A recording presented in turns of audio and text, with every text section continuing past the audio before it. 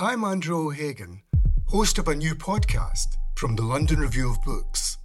It's about the bloodiest and most controversial event of the Falklands War, the sinking of the General Belgrano. Margaret Thatcher was accused of a war crime. The truth would only emerge in the pages of a private diary. This is the Belgrano Diary. Listen wherever you get your podcasts. Twice.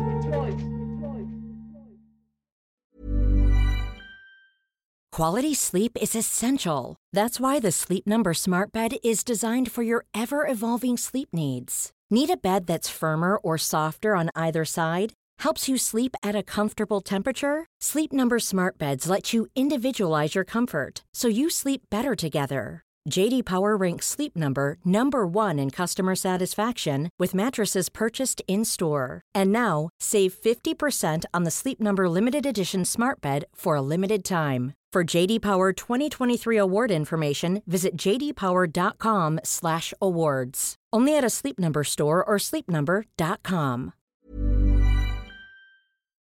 Welcome to the London Review Bookshop podcast. To find out about our upcoming events, visit londonreviewbookshop.co.uk/events. Good evening, everyone, and welcome to the London Review Bookshop. It's a real pleasure to introduce Edmund de Waal, Norman Macbeth, and Alexandra Harris, who are here this evening to talk about Purden Dosi, this beautiful new book from Hazel Press. And thank you so much to Daphne from Hazel Press for organising and making this evening possible. An astonishing collaboration of photograph and text, beautifully wedded together. As an object, one of the very nicest books that we've had in the shop for this whole year so far. You all know Edmund as the author of Hair with the Amber Eyes, Letters to Komodo most recently, The Pot Book, and acres of others.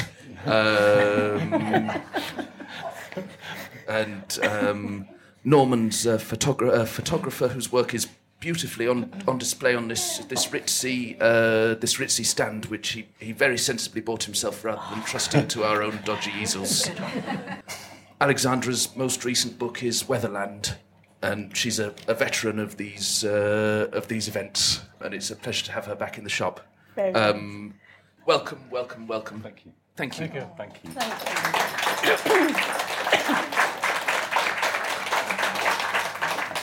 Well, thank you for letting me join in and be part of this very special conversation. And the idea of it being a Michaelmas dusk with the leaves starting to blow in at the doorways of London, and what better time and place to be with two extraordinarily powerful thinkers and artists who have come together to make this book.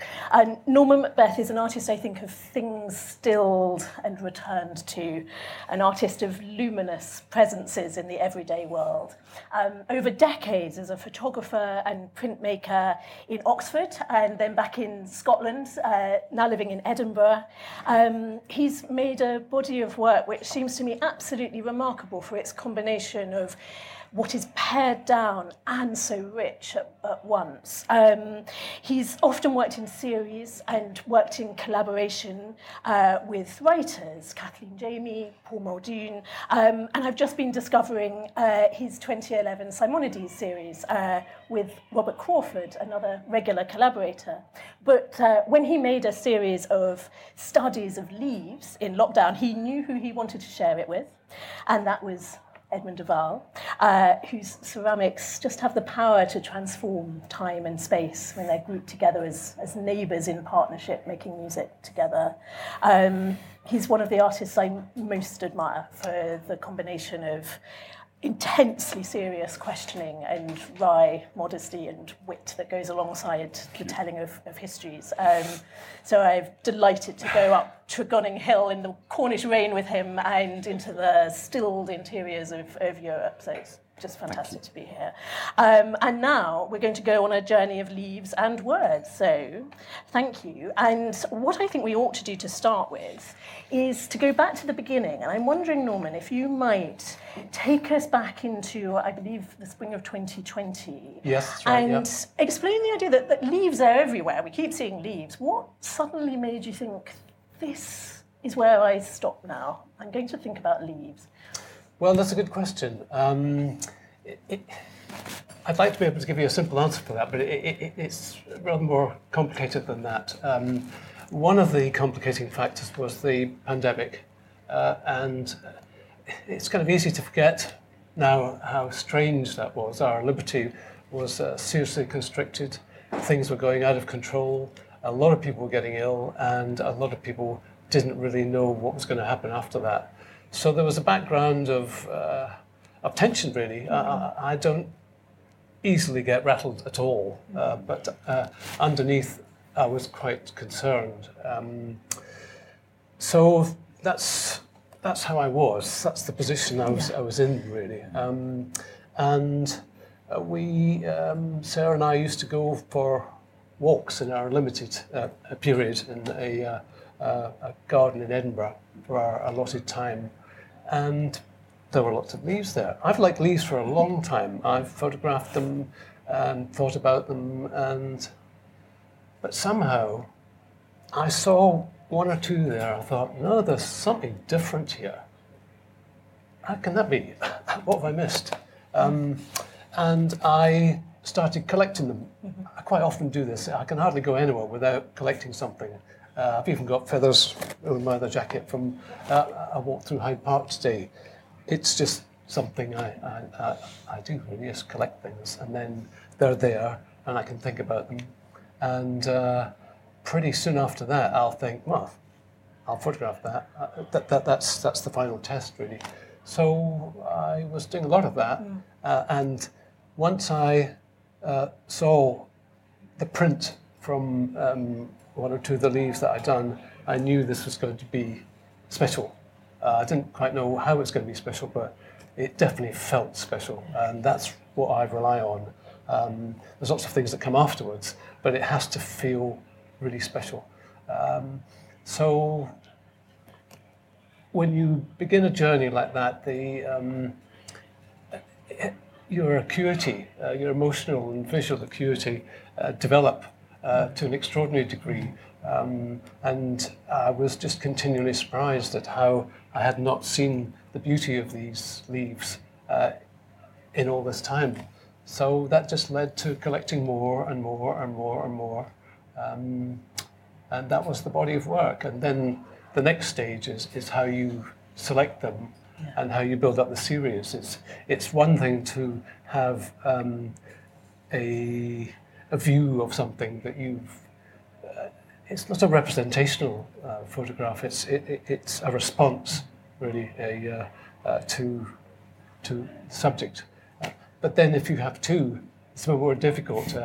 Which order should they be in? All sorts of things. And three, it gets more complicated. A lot of permutations with three. If you've got 12, you've really got to be careful. So, these are the things that come on, and all the time that you're doing this, you're learning. You're learning about the subject of your study. And had you early on come to the format of the blank background and the sense of it being almost a portrait? They feel to me like your portrait. Yes, very much so. Very much so. I wanted in many ways to lift the veil of familiarity, really, and make people, encourage people, show people. What was there without anything else as a distraction, and also to remove the context of, oh, it's just leaves, it's a compost, these are finished. These are not finished, that was a thing. So I wanted to give them really special attention and give them a platform and create some sense of wonder, really. Really, the photographs are about engaging your imagination, and you need to have something different, really, just to stop people or start people thinking and see something in a new way. And the black was the platform for that. Could you perhaps tell us a little bit about the leaf that you brought with you that's there for us all to see? I mean, what was this leaf like as a sitter? Well, often they're in gutters, or they're in the street, or I walked quite a bit around the botanical gardens with a plastic bag. I'm quite used to getting funny looks when I'm doing my work, really. I'm either going down on the ground or on my knees. So there's all sorts of the practicalities of it, which was quite nice, really. And I'd bring him home, and then Edmund has been talking about this. He's I've learned a lot from the collaboration with Edmund. It's just been so good, really. It's just leave it a little bit and see. I know a lot of that, but Edmund's definitely encouraged more. Just let the idea grow, and that's been a great help. That and a significant part of the collaboration. So they stay in a box. I write down all the times that I've photographed them, so I can keep track of them, and then I will give them a really important stage. Actually, is when I take them out of their box, and I'll lay them all out on a white background, actually, some tissue paper, so they get their first real special space, all in a row, and I can then make a selection. But doing that really, again, changes it. I've so much enjoyed that. And then you work through that process. I want to come back in a minute to asking about your thinking about Edmund's work and why you went to him. But let's just hear what happened when you met these images. Well, so there's a background, which is that years ago I didn't give Robert. I didn't give you a prize. I mean, that's. I mean, I was a judge for the T.S. Eliot Poetry Prize, which gives prizes for kind of innovative connections to poetry. And there was this beautiful, stunning book that you'd done on Simonides, which you didn't get the prize. But I remember, for some reason, being absolutely gripped by the images and that extraordinary connection between poetry and image in that amazing book. And so I knew your work. And then there was this email. It was lockdown, as you said, in that strange sort of attenuated moment of our lives. And for the first time in years, I was by myself in the studio, which was wonderful because there's often a lot of sort of noise and things happening, people, and I was by myself, and there was an email from you with images saying, "Do you fancy it?" I think it's slightly more elaborate than that. No, but these images of these extraordinary, dense, beautiful images came into my life in a very difficult moment of that year, with a very open question. It was a very, very open question saying, "Do you think you could?" I'm right here, isn't it? This is exactly how it happened. Yeah. Do you think you might be able to respond? Do you think there's something you might want to do? Is this a collaboration? Is there a possibility? And what did I say? I don't know. I spent time with them. You know, the first thing was, of course, is that they are startlingly beautiful. I mean, they are absolutely extraordinary on lots of different levels. You know, they are powerful portraits of particular leaves. They have this extraordinary sense of sort of completeness, and also of and we must talk about this, of something which is about to disappear. You know that moment of unbelievable fragility and weightlessness. So they have all that feeling of being on the edge of elegy, which we must talk about in the next few hours. So they had this extraordinary sort of feeling of something leaving, something just on the edge of leaving. So, and of course, for me, they're also shards. They're fragments. They immediately, I was thinking about all those scraps of paper that haunt my life. You know, bits of bus tickets written on by by Walter Benjamin and Robert Walser, and all those bits of archival stuff I've had in my hands over the years. So they have all that other leaves immediately were there, leaves of paper, and all that was happening. Blah, blah, blah, blah, blah. And I said to him, yes, I will do something. You did? Yeah, so I just said Bless yes. you. I just said yes. Was that what you needed to know? Good. Very glad to know Good. that. Yeah. And let's think a little bit more about how you arrived at the form that you eventually found for writing. What you produced is a kind of somewhere between an autobiography and a reading diary. How did you get to that form? I went round the houses on this. Okay. I really did. It wasn't straightforward at all. And I thought, how am I going to write something learned about leaves? That's not going to happen in a hurry. And then, how do I respond to these in a real way? And I think this is very much of that moment, isn't it? It was so. Everything was so. You were so alive and anxious. Where were we in the year by this time? Midsummer of 2020, aren't we? Or yes. a little bit later. A bit later, I think. Yeah. Yeah. I can remember actually one time thinking, oh, this is a bit of a big thing I've asked Ed Memory. This is, with all this going on, and started to not quite get cold feet, but Well, I hope you did have cold feet. I felt for the man, and in one of our many excited conversations that we had as part of the collaboration, he very kindly said, actually, I got a lot of solace from this at this time. I've really got something from laying these out, and I've now seen the big tables in your studio, and laying these out and looking at them, and just again absorbing. So the important thing there was is that you sent me actual photographs. So these beautifully wrapped boxes of photographs. You are the best wrapper of things in the business. So it wasn't sort of like an old envelope. It was these beautiful black boxes with tissue paper between the images, arrived from Edinburgh. The print, beautifully printed. So I could have. So they were real things. So I was opening a box in my studio by myself, and then laying out, 1, 2, and in a kind of, and so it's a sort of monastic thing of having, like a book of hours. Is having these things out there. So it was solace. It was a lovely image. That It was real. That. It was real solace.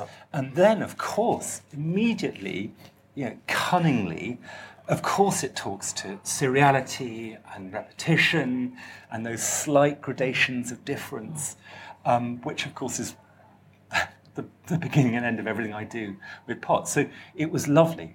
And then I began to think, how can I possibly write something about this? And then I got the first line, and then it was done. Let us hear a little bit, if you don't mind. How many bits do you want? We would love perhaps the first half. First half. Well, they're very short, don't worry. They are short. So, I mean, So you can understand when you hear the first line how this became what I wrote for you. Yeah. After the leaves have fallen, we return to a plain sense of things, wrote Wallace Stevens. He knew about return. He knew that you need to come back into a room to see something again, need to listen to a blackbird, to Peter Quince playing a clavier. Sometimes I think his attunement to winter, snow, porcelain is here in this understanding for the need for only a few leaves, for the time after they have fallen. You cannot listen to the whole, full canopy of a tree in the same way as the sound of the wind in the sound of a few leaves, which is the sound of the land. So you pick up a few leaves, and you are taken back to childhood, to picking up one special leaf, and then another, and then a better one. This is skeletal, this is on fire, and perhaps if you're inclined, you put one down in order to give it space, to see how it holds itself, how it touches a surface and lifts, to understand the singular in this endless plurality. You cannot count them, as the wind keeps the leaves coming down. You can thread your life in this, in autumns, the fall of leaves. Proust's leaves are cadenced, childhood afternoons under a chestnut tree in Combray, slowly altering in form and dappled with a pattern of chestnut leaves of your silent, sonorous, fragrant, limpid hours. That's Proust, by the way, it's in quotes, that's not me. The patterns of the shadows become parts of early stories. What had to move? A leaf of the chestnut tree, for instant, move. Autumn in the Bois de Boulogne, and walk to a temple where the doorway holds an oblation of autumn leaves threaded with gold. Because leaves are oblation. No one owns them. No one can hold leaves. In Nothing Gold Can Stay, Robert Frost says, leaf subsides to leaf and makes leaf rhyme with grief. And this feels right, melancholic. The padendosi of leaves falling is that of the four last songs, the twittering of the swallows about to depart. That strain again, it had a dying fall, but melancholy is dangerous territory. Walter Benjamin said of melancholia that he came into the world under the sign of Saturn, the star of the slowest revolution, the planet of detours and delays. I know this. The dying fall extends. The delay is a holding on. I play the music again. Again. So that's half the book. That's half the book. Can we just give you a clap? Yeah. I'm told that lots of people in this room have already got the book, and I'm sure they'll have read it, but to hear it is really something else, because it's so much about voice. It's not all me, there are bits of other people in there. We do. This way in which you bring company together, these neighbours together, with the leaves holding them as a kind of centre of gravity, but it's not about the leaves. That's what's so great. And Norman, how did you feel when this came back to you? My eyes watered. Oh. It was just so powerful. It was just, it took a long while to sink in, really. It's difficult to say, really. It really did take a long time, and then bits of it really came alive, and then it joined up. But it did take quite a while. But it was so exciting. It was so moving. It was such a relief. It was a wonderful moment, and also again delivered with such professionalism. Exactly when Edmund said, it'll be there by then, and that was it. Well, honestly, I mean, if you have, well, I've loved this. Is that the end of our talk? I love this because actually this it's a huge challenge to respond to something like this because they are so special. But actually, if you have 12 incredible leaves, one after another, how can you not? I mean, for me, it took me absolutely straight away to Wallace Stevens and Robert Frost and then Proust, and then childhood picking up leaves. So immediately it was a sort of condensed autobiography of reading. It's sort of, and of course, the way that you can place each of these bits of text ending on a leaf and then starting on a leaf was just it seemed perfect. Because that's exactly what you're doing there. Exactly what you're doing there. Can I just pause on the 12 and ask if the 12 has the same associations for both of you? I mean, for me, 12 is the months, and you've already talked about the leaves as a book of hours, a calendar. 12 books in an epic, but then perhaps epic is the wrong feeling for this. Why 12 for you? For me, I think it was time, really. I think the year, the rotation of it, the seasons, the periodicity that's behind the subject of study there. It was a good number. It's a good number, that's too simple, but it's just the right size. You've got to be very careful in any series not having it too large. You've got to be really strict with yourself. And that was very, very difficult. It was very, very difficult to pare it down. So 12 there was a reason behind it, the temporality of it, and also in practical terms for the book, the limited edition. Again, you need the right number of pages for it to work. If there are too many, people start falling asleep. It loses its impetus. You need enough for people to go in and. But you've done this before. So you know what the shape of a limited edition should be, what a portfolio should be, how you open it. I mean, there's so much sort of bodily stuff here. Sorry to interject, but you know how all this works. There's nothing random, as I know, having unpacked over the years these beautiful boxes. Nothing random about the way in which you approach this. So you open the limited edition is absolutely this is a thing of utter beauty.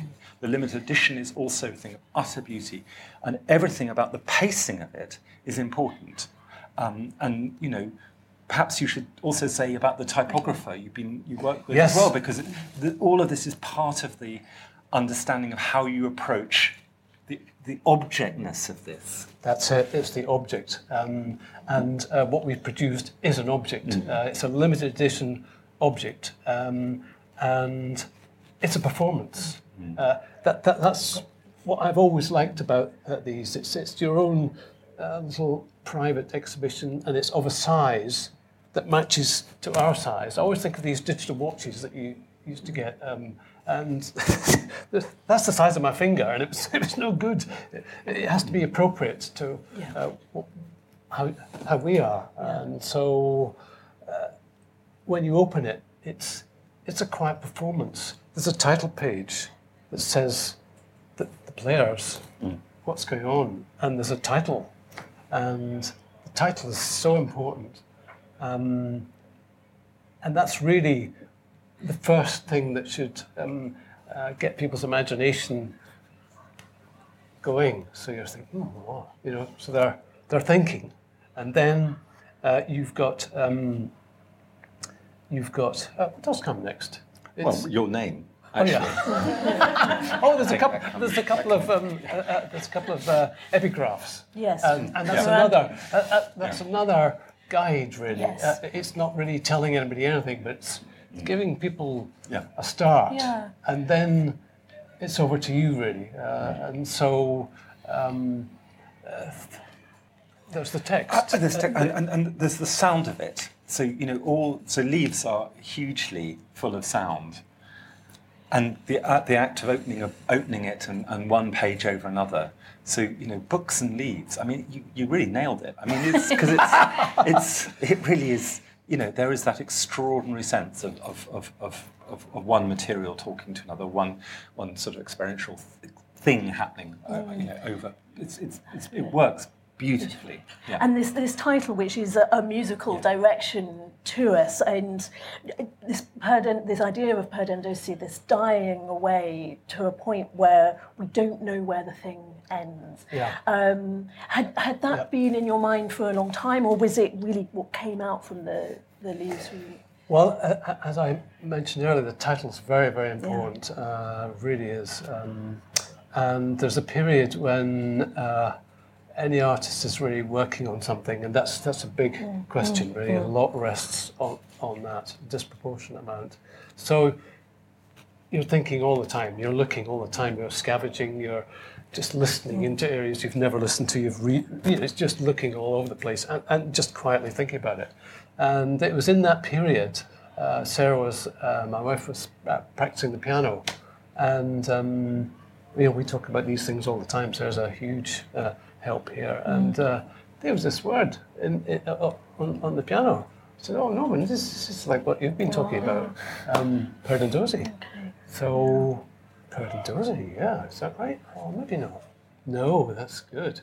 So that was a magical moment. That really helped in making it happen, really, in a way, because there was a handle, there was an identity to it that was really very, very important. That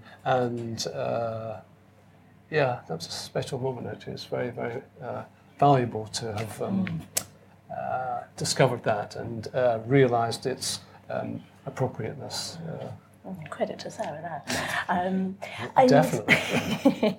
And Edmund, you really take up this question of whether this dying for is a holding on or a letting go. Yeah. Well, it's really painful, isn't it? Because it talks to so much, to so many of our, it talks to grief, actually, and mourning. It talks to, whether the prolongation of grief and the appropriateness of mourning and not wanting to forget people, and there's Freud turns up in my last book, Camondo, about, where Freud talks about melancholia. He says, if you grieve too long, it turns into melancholia, and melancholia destroys your careful grief turns into something destructive, and that's Freud being annoying and sort of directed, but there is a truth there as well, and so it's dealing all of this is dealing with letting go, and sometimes you want to let go and you can't, and sometimes you find that you have let go without you noticing, and that can be a shock too. So all of that stuff, all that navigation of the territory of elegy, the territory of elegy, which I feel is so much at the heart of these unbelievably beautiful photographs. And then I just tried to sort of walk my feelings through some of the poems that matter to me in relation to it. And saying very expressly that melancholy is dangerous territory, which took me back to your resistance to sepia sagas, as you've called it, in traversing very traumatic history. How do you write without sepia and without?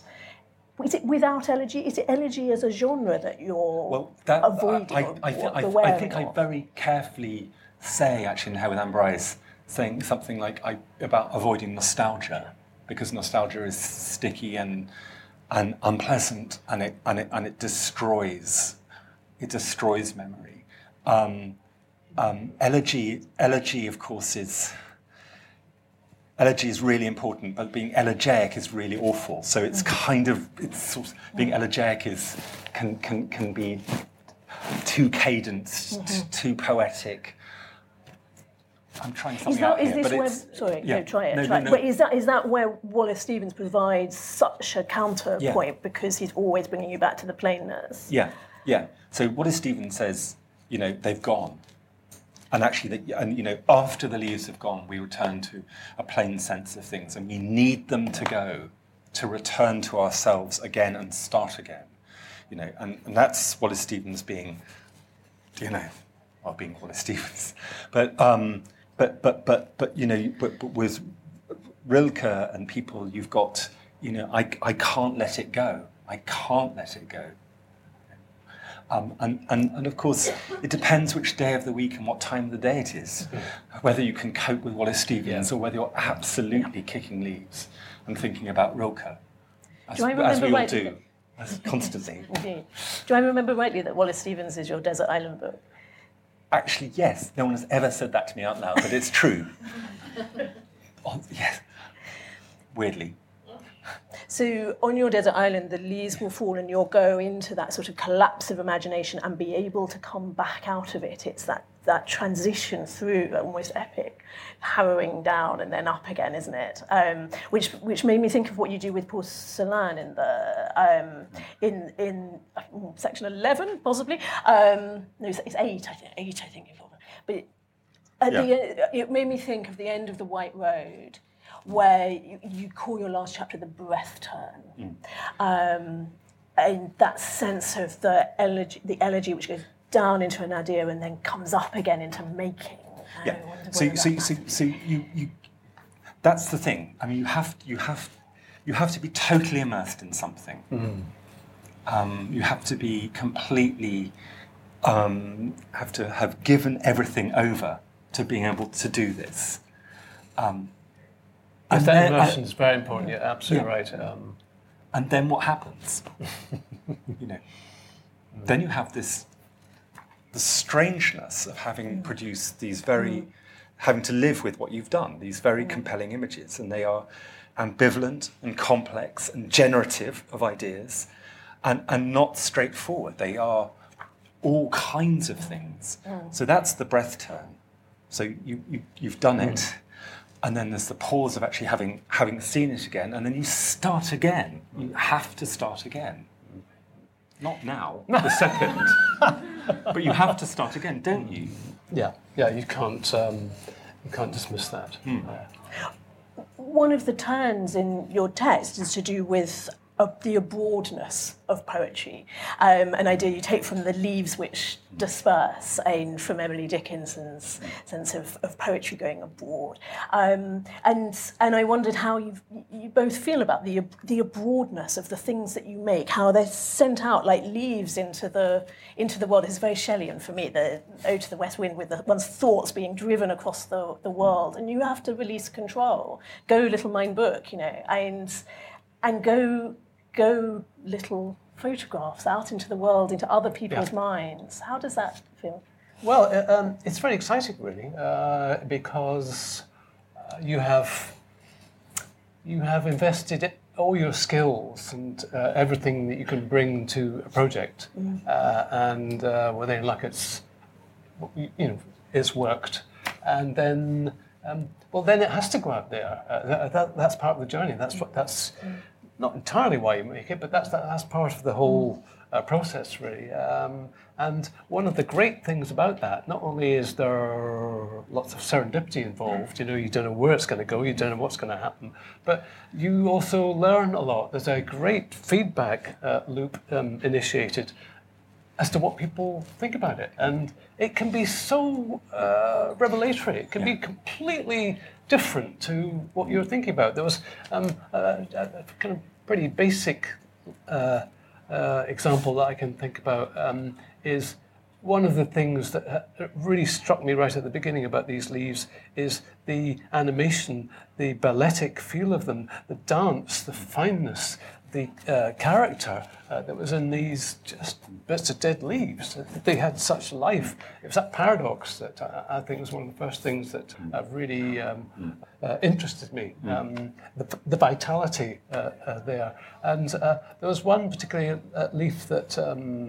I was showing somebody, and somebody saw it as a dancer moving across the stage. That's how I'd seen it. And I thought, oh yeah, that's all right. And somebody else saw it like arthritic hand, because there's just no limit to the interpretation. And I see things differently on different days, depending on my mood, my experiences, what I've been thinking about.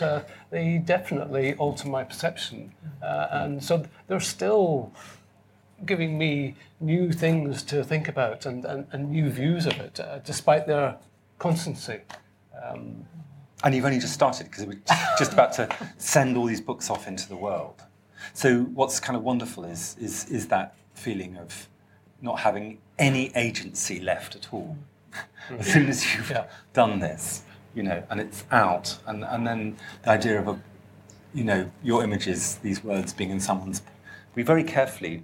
This is a pocket. This is a book to go in someone's pocket. So off they go into the world, and who knows? And absolutely, who knows? And at the breath turn, I have a sense that this has been generative for you, and that you're thinking in new ways because of this collaboration. It's been wonderful for me in all kinds of ways. Not only getting to know Norman and the joy of connecting with Daphne and the Hazel Press, which is a big, huge shout out for the wonderfulness of this. Yes, so again, another very good example of the generative aspects of this work. What's happened, all the work that Daphne has put in, and this book has materialised. It's all. This is the second season, I believe, of Hazel Press publications, all with the same beautiful pocket-sized format, and touring the country with Daphne Astor in her van and getting into the interstices of the nation, I think, with these books. And just generative, just to say, leaves. Leaves and poems. So these came out the kiln this morning, which are bits of poetry actually written into porcelain. Wow. And that's sort of bits. That's leaves, but leaves turned into porcelain, turned into text.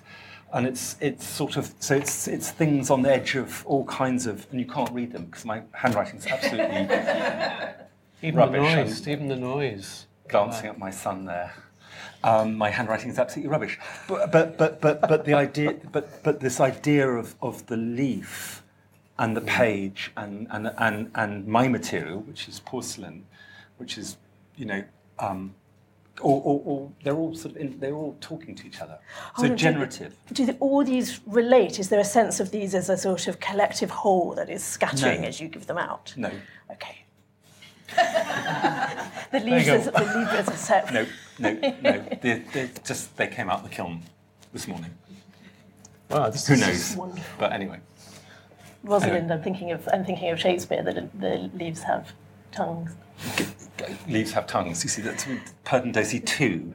We have to. This is the thing about having a professor as our interlocutor. It's wonderful. I think I just misquoted. I'm also thinking that doesn't the Sibyl of Cumae make her prophecies written on leaves that then go out into the world? So I think Edmund's prophecies will be passed out to us. But you also have. There are all kinds of ways of using leaves as. So yesterday, someone said to me, "Do you know Thoreau's sister wrote Thoreau's poems onto hickory leaves?" Huh. Okay, this is the kind of random conversation. So I'm going to have to put it on Instagram. Show you tomorrow. But actually, words and leaves, poems and leaves, they're very close. They've got great kinship. Yeah. So who knows? It's great kinship. Yeah. Can I ask, before, we must open it up soon, but I'd love to ask about any lost leaves from this project that are sort of haunting the edges of it, the leaves that got left, as it were. There must be photographs that you didn't choose, and what happens to those? And Edmund, I wonder, in this very pared back text of yours, every word of which carries its freight, there are edges to it. There's a penumbra, and where does that go? Nowhere. Because actually, no, the penumbra's gone in the sense that actually, the things that were pared down it was longer. Of course, it was longer. Yeah. But gone. Left. The leaves have left. Left. And breath turn and start again. Yeah. Very good. Again, you've got to be very careful it doesn't creep in. Yeah. You've made your decision, and that's it. And everything is so much better from having done that. And so there's lots of sawdust on the floor, and that's fine. Shaving. That's what he said. Absolutely, absolutely. Why we get on so well. It's exactly, absolutely what I agree with. I think junior artists in the room and junior writers like me are taking note of leave things be. Wonderful. Thank you. A lot can happen in the next 3 years. Like a chatbot may be your new best friend.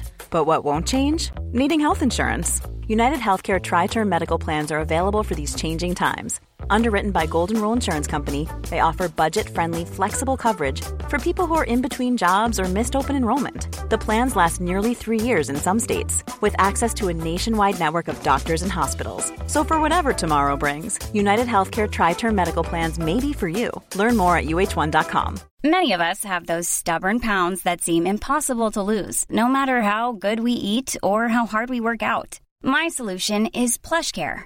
PlushCare is a leading telehealth provider with doctors who are there for you day and night to partner with you in your weight loss journey. They can prescribe FDA-approved weight loss medications like Wegovy and Zepbound for those who qualify.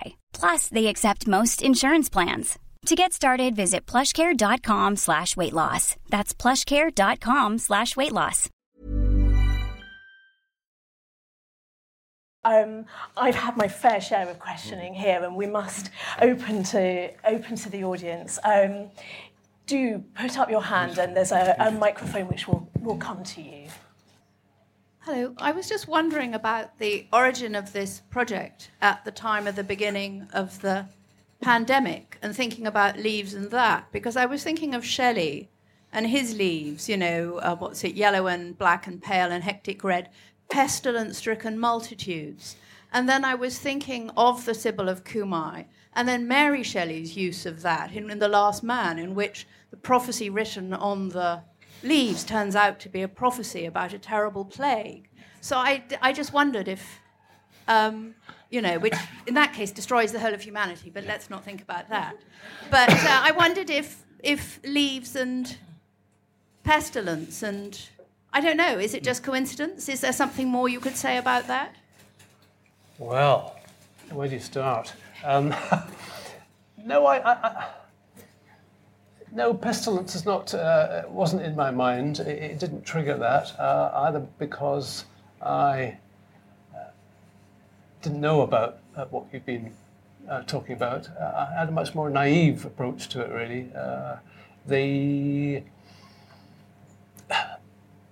All my work is really fueled by a fascination with the everyday, my immediate surroundings, and leaves, detritus like that automatically attract my attention. So it's also my way of questioning what's worth looking at, really. The bias of a label, the bias of common experience can just shift how you see it and make you miss things.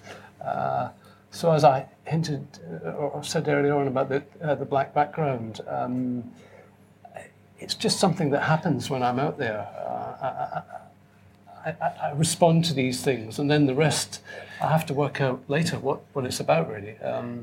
It's an emotional response to what I see, and then that starts things growing. It actually is a way of me engaging with the world, learning about the world, and expressing myself, really. But I think I think what you say is really, there is a toughness about this as well, about leaves, and there's a very interesting embedded image just about the sheer quantity, the vastness of the waste of leaves, which is interesting. And actually, the very end of this text, I end up in one of the concentration camps talking about Goethe's Oak. So Buchenwald. So yes, as well. Not the Shelley, but thank you for bringing Shelley in on that moment. But there is something about this isn't just beautiful stuff. That's the point. That's exactly This isn't just gorgeousness. It really isn't. It's also absolutely about loss, on really quite a deep level. So trying to navigate beauty and loss at the same time, as Shelley does, obviously, is something that I think we both believe in. Very much. Very much. And also, just actually on lockdown writing, we didn't do a 700-page book. Yeah. It's very short. One very quick question, which is, what happened to the original leaves? And did you sort of just bin them or dispose of them in a slightly more ceremonial way? Well, despite what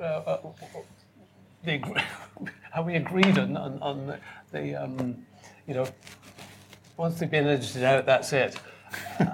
I find it difficult to throw away damaged paperclip. So they're still there, catalogued, and they're in these boxes, transparent plastic boxes. These really handy boxes, A4 size, with the date. Tissue paper between them? Not quite that bad. Okay. But I look at them as well, and I think, look at that. But they're not the same leaves that you photographed anymore. They're more translucent. Presumably, they've shrunk more. At the stage that I photographed them, they were almost they would be completely desiccated. So they would have been preserved. So that's the stable state. Okay. That's the stable state. That's right. When they come into the garage or my archive room, sometimes they're damp and they change a while. But when I photograph them, they're generally desiccated and therefore not changing. And also, they're still there. I love them.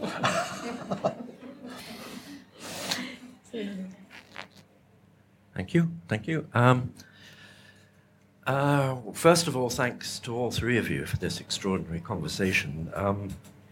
I hadn't realized during the course of the afternoon that I would have an encounter in the British Museum just around the corner that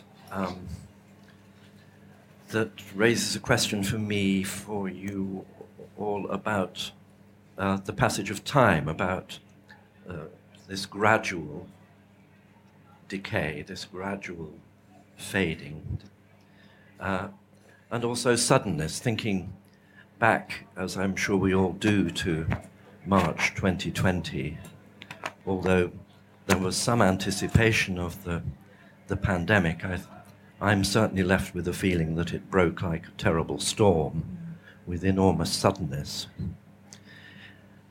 And so, if I can piece this together, when I came out of the British Museum this afternoon, I turned into room 3, which is a tiny little room just inside the portico, where there are 8 objects.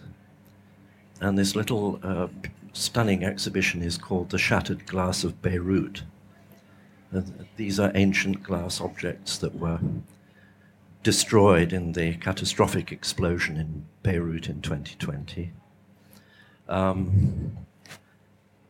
Smashed to smithereens, and somehow these objects miraculously brought together as entire, or virtually entire, vessels. And so, if it's a question at all, it's to do with this relationship of, if mortality is at the heart of it, of gradual, possibly prepared for in some degree of loss, and then of suddenness, but also in this extraordinary exhibition that did make me immediately think of these beautiful images, the notion of how renewal might occur. These objects have been meticulously reconstructed out of thousands of tiny fragments. Thank you. But it is a sort of renewal of sorts. Thank you for the question. It's a wonderful exhibition, actually, Room 3.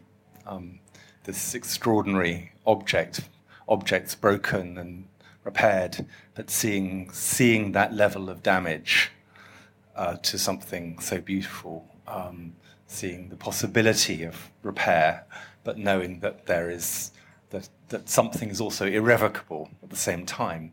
And it is absolutely about time, David. I think you're absolutely right.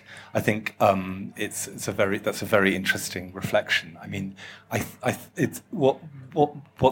think it raises for us as doing this together is whether or not, whether this book, this project, this collaboration survives the difficulty of its inception, the fact that it was done during lockdown, whether or not it speaks to that particular time, that really difficult bit of terrible time for all of us, and whether it just talks to that, or whether it has some kind of sustaining power beyond that. And I really rather hope that actually what we've done